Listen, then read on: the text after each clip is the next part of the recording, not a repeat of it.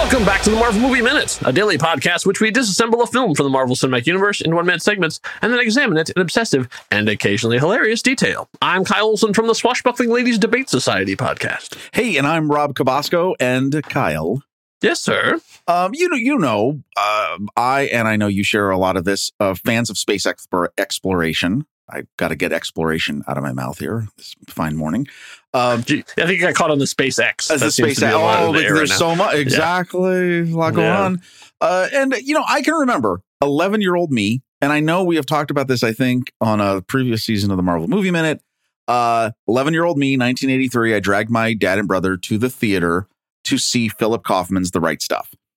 And of course, everyone knows The Right Stuff based on the Tom Wolfe's best-selling book. If you didn't know that, you probably do now because there is a new series of it on Disney Plus under the National Geographic brand. It is very interesting, and it's an interesting addendum to this movie. But this movie I love. I mean, I love it for the soundtrack. I love it for the acting. Amazing characters. We have actors Ed Harris, Scott Glenn, Lance Henriksen, Dennis Quaid, Sam Shepard, Fred Ward, Barbara Hershey, Veronica Cartwright, all these amazing people playing amazing characters, really true characters. But there's one character in the movie that I think goes unsung, and that is Edwards Air Force Base. Because a lot of this takes place, obviously, at Edwards. It is in Kern County in Edwards, California. It houses the Air Force Test Center, the Air Force Test Pilot School, and NASA's Armstrong Flight Research Center. But here's the really cool thing about this place. It has been the home of incredible, notable moments in the history of aerospace exploration. Chuck Yeager's flight that broke the sound barrier in his Bell X-1 in 1947 took place here. Test flights of the North American X-15, which if you don't know about the X-15, one of the unheralded stars of our early ventures into space. The X-15 was this black sort of dart-like looking craft that would be taken up into the air on the wing of a B-52 bomber, and then it would go off, and it did such amazing things for data and research on supersonic travel. The space shuttle, all different types of aircraft have their in their lineage. They owe a lot to the X-15. The first landings of the space shuttle, I can remember, were at Edwards Air Force Base. And in 1986, the around-the-world flight of the Rutan Voyager got its start at Edwards Air Force Base. It is a landmark in worldwide aerospace history. The reason why I bring it up, it is another character in the following minute. That's true. We're going to be spending a couple minutes at Edwards Air Force Base here as we hit minute 61 of Iron Man 2 from 2010, directed by Jon Favreau. You're a couple years older than me, so The Right Stuff didn't hit me as hard. That sort of passed me by. But for me, I was still a big fan of I get the space bug, I guess it is. But for me, my movie was Space Camp. Oh, yeah. Oh, Space Camp. Yeah, loved that movie. Yes. I mean, you had a wacky robot and kids in space and a space shuttle, because the space shuttle was the coolest thing right then. I mean, I can't remember how many toy lines had their own space shuttle in it. I know Transformers had one. I believe G.I. Joe had one. I think did Mask have one? If not, they should have. Mask had something close to it. No, G.I. Joe definitely had one. And Space Camp, you got to love Space Camp because truly an improbable, like the story is just, let's put okay. We have a shuttle on the launch pad. Let's put kids in it, play around with it. Hey, you know what? Just for funsies. Just for funsies. Let's put all the fuel into the rockets. Yeah, right. And, and pack it full of spacesuits and, pressurize it and everything. Oh, man, that's totally worth seeing. If you've never seen Space Camp, see Space Camp. That just brought back up. It is a lovely piece of 80s cheese. It really is. It's actually it's actually very funny. So we pick up where we left off, which is Rhodey flying away. We start with on the contrails, I believe those are, as he rockets off in the Mark II armor, leaving Tony staring at him in I don't really know, because his visor is closed. So meant to, is it shame? Is it fear? Is it, that plan worked exactly as I thought it would. Sentimental acceptance. I guess so. I guess that's the nice thing with the flat face. You can just put any of your emotions onto it and you're fine. So your interpretation is just as valid as anyone else's. So then apparently either that party went really late into the night, or it was a long long flight because he goes from Southern California all the way to Southern California, and now it's dawn. Did you get the idea? It's really not that far. No, hold on. This is the part where I do got to say something really funny happened here because it's broad daylight, right? Yeah. At Edwards Air Force Base, and we'll talk about what happens here. But here's what it makes me think of. I think Rhodey, before he was going to hand over the suit to the United States military, I think he went on some trips. Oh, okay. Do you think there's a lost adventure there? I think there's some Rhodey out just like maybe he did his own. He flew by Palisades Park and waved at some kids in the Ferris wheel. And maybe could have been Mrs. Rhodey, and he went to stop by and say, "Look what I got." He might have checked out some other things. Maybe this is how he got. Maybe he went and picked up some money in a few places to pay off that car that we talked about that he drives. That's true. No, it really does make you wonder because these locations are very close to one another. Yeah, and he's in a suit that he would have made that trip fairly quickly. Very quickly, yeah. There is something to say. Now, clearly, there's a reason why you do this because he needs to arrive. Have the nice dawn. Yeah, he needs to arrive in sunlight because we're about to talk about what happens. But something happened between point A and point B. Okay. All right. Say there's an adventure waiting to happen. So maybe there's a Disney Plus animated movie. Rhodey's Great Road Trip.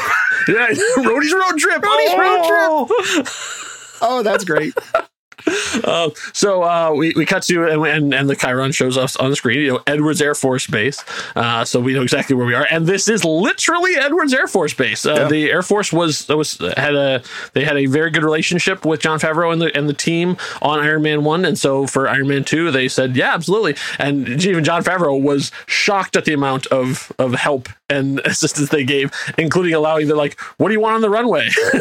So he got to sort of like a menu, go down the thing and say, here's all the ones, and we'll talk about those as they show up too. But they really rolled out the red carpet. I guess they liked how the Air Force was portrayed, which I think is very open-minded of them, because in Iron Man 1, they were not super... It wasn't necessarily a heroic kind of portrayal, because he did damage a couple of their ships, and he could have flew circles around some of their flyboys.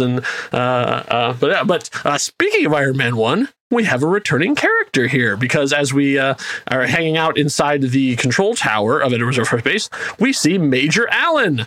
So Major Allen was also in Iron Man 1. He's the one that said, shoot him down. Like, he's the guy who was in control when Tony was got caught over the DMZ when the planes were on there. So he's played by Tim Gunny. This is his second appearance in the MCU. And he has 161 credits on IMDb. If you've watched television in the last 20 years, you've seen him, because he's been on almost every major drama television show. A lot of times in uniform, but not always. This is actually not the last time he will be in the MCU. He will return in a couple episodes of The Punisher. Oh. Yeah. He got to start, Rob, you'll like this. He had a very good 1986, because he appeared, his first two television appearances were on Spencer for Hire and The Equalizer. Oh. Yeah, that's a great the original Equalizer, not the Denzel Washington remake. Currently, he is filming the new series, Clarice. Oh. And by the time you hear this, it might have already come out and been canceled, because that's the way things are going these days. But really, that is the story of Clarice Starling after the events of Silence of the Lambs. Oh, where she basically is I think she spends every episode in therapy. Yeah, and we'll see. We'll see how that goes. But it's still a good gig for him. So so it's nice to see a returning face too, especially as the face of the military. So as they're going by, they get a radio transmission, and it says, "Edwards Tower, this is Lieutenant Colonel James Rhodes." I love he uses the full the full title. "Inbound from 3 miles east at 5,000 feet." And so we see him go, and he does one of those, I don't know, when you come really close, it's the Tower, this is Ghost Rider requesting a flyby. Negative, Ghost Rider, the pattern is full. That is clearly an homage to Top Gun, because he does the fast flyby over the tower, and the papers fly up, and everyone shakes like, as the Iron Man suit, even though that's not. Okay, here's a question, a nomenclature question. That's not Tony Stark. Is that still Iron Man? Oh, no. So at this point, it's a guy in the Iron Man armor? He's a guy. Or it's a guy in armor. He's in Stark technology. He's in Stark. Yes, that's what I would say. I would say that Iron Man, in terms of designating Iron Man, it is Tony Stark in, well, I guess you could say, he's kind of like the president in Air Force One. Whatever plane the president happens to be in, the American president, it is designated Air Force One. So whatever suit that Tony is in, that is Iron Man. But yeah, this is just a soldier in Stark technology. Yeah. So, or does it, as soon as Rhodey puts on the suit, does he become War Machine, even though he doesn't have the name yet? Oh yeah, I would agree with that. I think. I'm asking the question. I'm just curious. Like, it's a question of at what point do you become the hero? Like when the shield closes, when the shield goes down, when the helmet closes and goes down, that's it. It's official. Then he's officially War Machine from there on in. They just haven't officially stuck the name to him yet. That's it.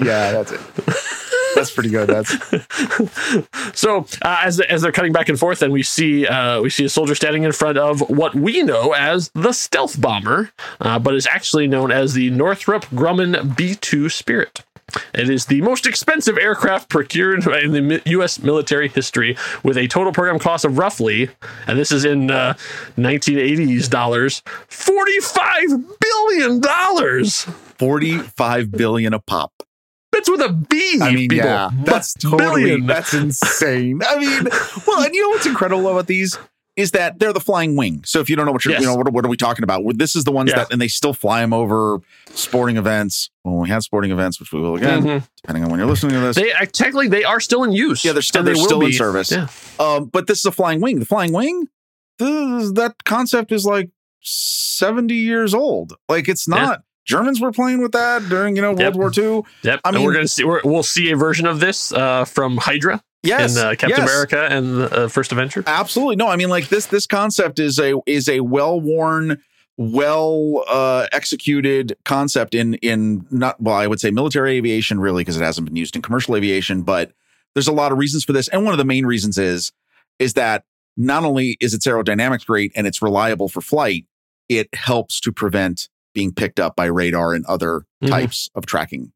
I did sort of a little bit of a deep. I'm not going to bore you all with the technology because the Wikipedia page is really exhaustively researched. Yeah. They have some good stuff, but like just listening to all the different things about how the reason it's painted that way is so it can adjust the colors a little bit, depending, to make it harder to visually spot. So they actually have a sensor on board that will detect where they are, how much sunlight is getting to it, and so they can adjust their flight path so that they are more concealed by the amount of sunlight that is hitting it.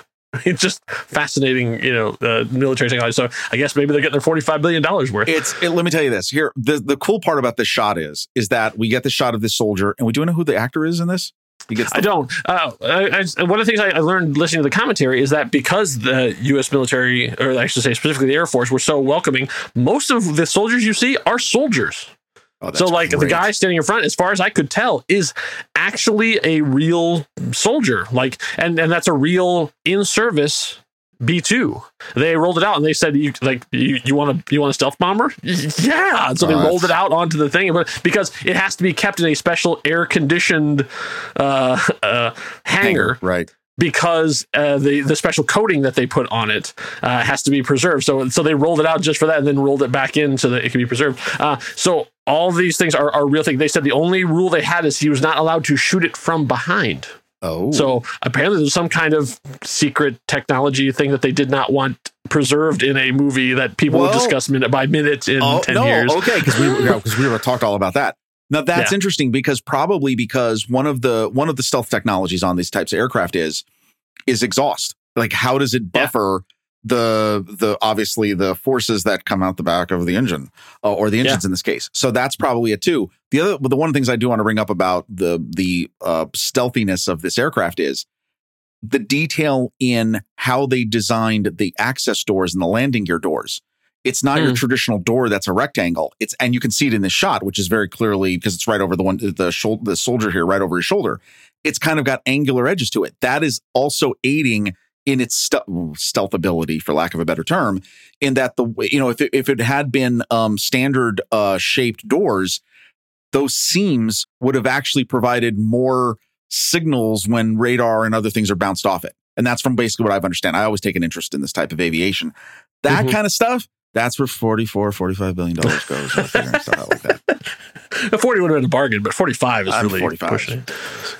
So we see on the plate that's on front of the landing gear that would go up, the destination 21068. Do you know the significance of that number? Oh, February 10th, 1968. Yeah. What is that? I think all of us around the Marvel fans around the globe are going, Rob, how could you not know that that's the birthday of Peter Popovic, the Swedish NHL defenseman from the Montreal Canadiens? Oh. He began his NHL career in Montreal, where he played for 5 seasons. He also played for the Rangers, the Penguins, and the Bruins. Well, that's cool. He is currently alive and running, and he went back home to his native Sweden, where he is working with the Swedish team right now. This is your long way of saying that we don't know if there's any Marvel. We don't know the significant number of that, too. But it could be that Jon Favreau is just a big fan of Peter Popovic. Oh, that would be cool if that's the case. I hope that's the case. All right, way to go. Shout out to Peter. There we are. So as we see then War Machine, I guess we're just going to call him War Machine now because that's what we're going to know him as for the rest of his time in the MCU. Flying over, we see a bunch of other planes there. The large cargo plane that's the Boeing B-52H Stratofortress.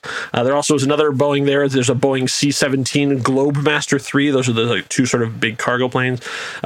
We have a couple of actually, I would say there's one fighter jet, which is the Lockheed Martin F-22 Raptor. And then if you look farther on in the background, like right behind that, there's only one shot, is the Rockwell B-1 Lancer. That's a bomber. So that's the other sort of, there's like sort of 3 planes you think of when you think of the stealth technology. You think of this one, you think of like the sort of more arrowhead looking one, and then you think of this one, which is much more like an SR-71, like sort of the long, skinny type. And so that they have that in the background. And like I said, these are all actual working planes. These are not replicas. These are not ones that they CG'd in. These are actual real ones from the Air Force that they rolled out onto there and just arranged them the way they wanted to. So how heady must you be? Like, how much power must you feel flowing through your veins when you're like, no, I want the F-22 set about 2 feet more to the left. I want to get this shot. I want to place the shot correctly. I want to have all 3 planes in. So can you take that one and just have one of your soldiers just take it out about 50 feet behind? Well, I love the way that they set this up, because as we get this great like sweeping, it's a point of view, almost like as if the camera, which it's not really, but almost like the camera's attached to like Rhodey's left shin, right? So we get this really cool shot that obviously is helicopter shot, not really drone yet, I wouldn't think. But, they get this nice sweeping shot. They've CG'd in, Rhodey on the right side, and you get great, the heat blurring, the lighting, the effects here is really nice. I love this shot. But yeah, you would think that there's a whole reason as to, somebody decided how they were going to lay out the tarmac here. Yeah. And that's pretty amazing. The military is like, look, this is gonna make us look cool. I know it's more complicated than that, but really, actually, at the end of the day, kind of. Yeah. And it looks like Tony's been really getting into the armor all, because boy, the Mark II is sure shiny. Like he really, I guess it's on display, so it makes sense. But like he really went to town on buffing it. Now wait, so this is interesting in terms of the effects. So as we see, we go into a point of view from Rhodey inside the helmet before he touches down. Yep. And when you see, like we talked about in the last one, he's back to the original OU. Yes. Like he's it's all white. Like, and so we see some of the in real basic information, speed, telemetry, side and stuff too. And then as he drops down, it looks like there's no Jarvis, but there is some sort of AI or assistant on board, because it does start to identify people as he lands. Which, now, so I found that interesting in that. Yeah. You have this UI that, again, is very basic, but it's nice, though. There's certainly that sort of retro look to it from the previous movie. But yeah, like it's starting to put up almost like, I kind of liken this to like little baseball cards, like they're popping up next to the people and even to the craft that's actually in the hangar. How does it have all that information about people? That's a good question. Is it connecting back to the Stark database? Or is this something it's on board? It has information there. There's no way it's been. Well, see, this is my question. You mean to tell me? First of all, it's got to be connecting. This is, I guess, my point. It has to be connecting because there's no way that suit that has been sitting in the Hall of Armor has been being updated. So it's connected to something. True. This goes to what we talked about in a previous couple minutes. Tony clearly has allowed this to happen and has allowed the connection to continue because it's got real-time information about what's going on here. That would be my assumption based on this. But I do think that's interesting that it would have things like, here's who these 5 guys are waiting to greet me as I touch down. That just seems very specific. So now this I guess I should have researched this before I ask it, but hopefully your memory is better than mine. I seem to recall that after he takes this suit out for the first time, Tony brings it back in and then gets the data back and then paints it. Like I isn't there a whole montage of like how he wanted this suit like to be with the new gold and red? Well, yeah, and so what how happened? is there still this suit? Because I thought this suit was converted into the Mark III. Well, no, now. I honestly don't remember. I'm asking the question because I don't remember that.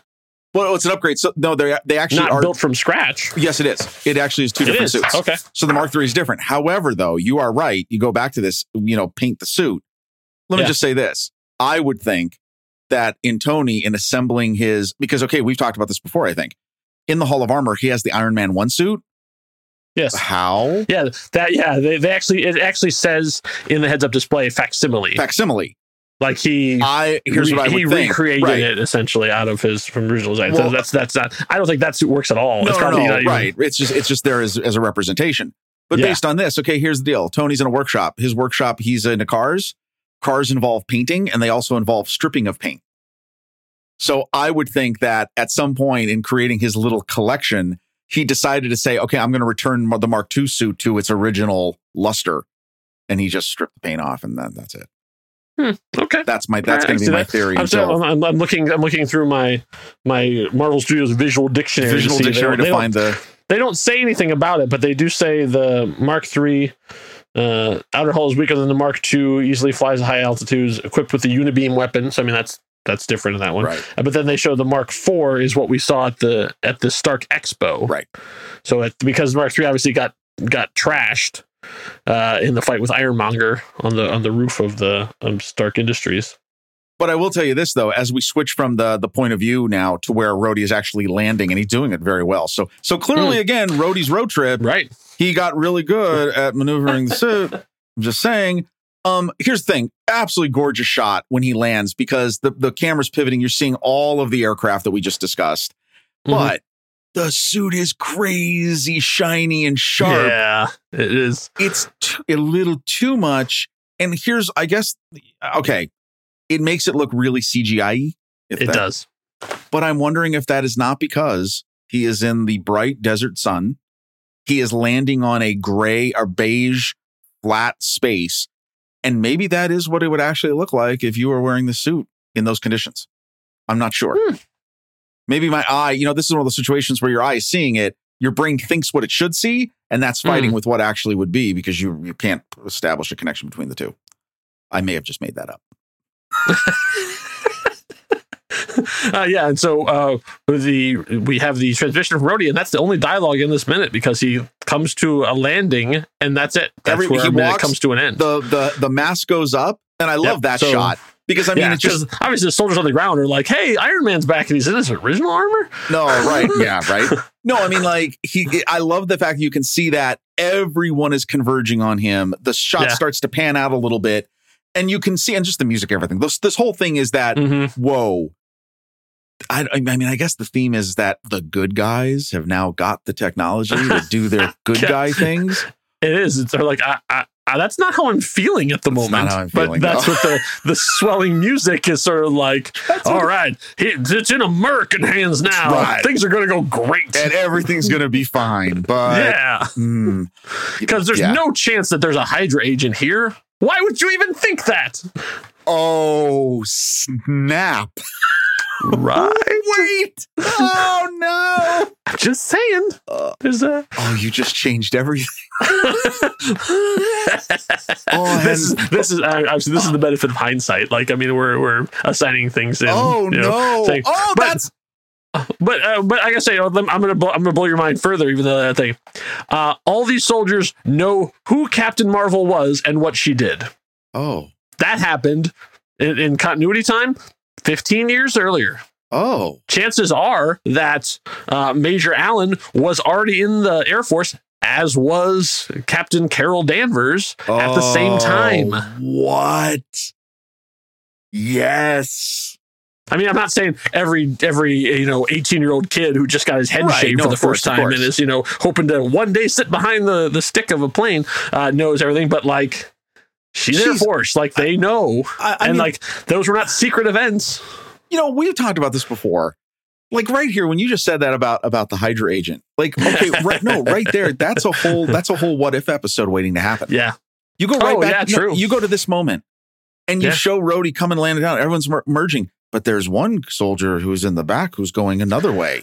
And he walks behind a warehouse and he pulls out his little communicator and he says, "Yep, he's here. What do I do?"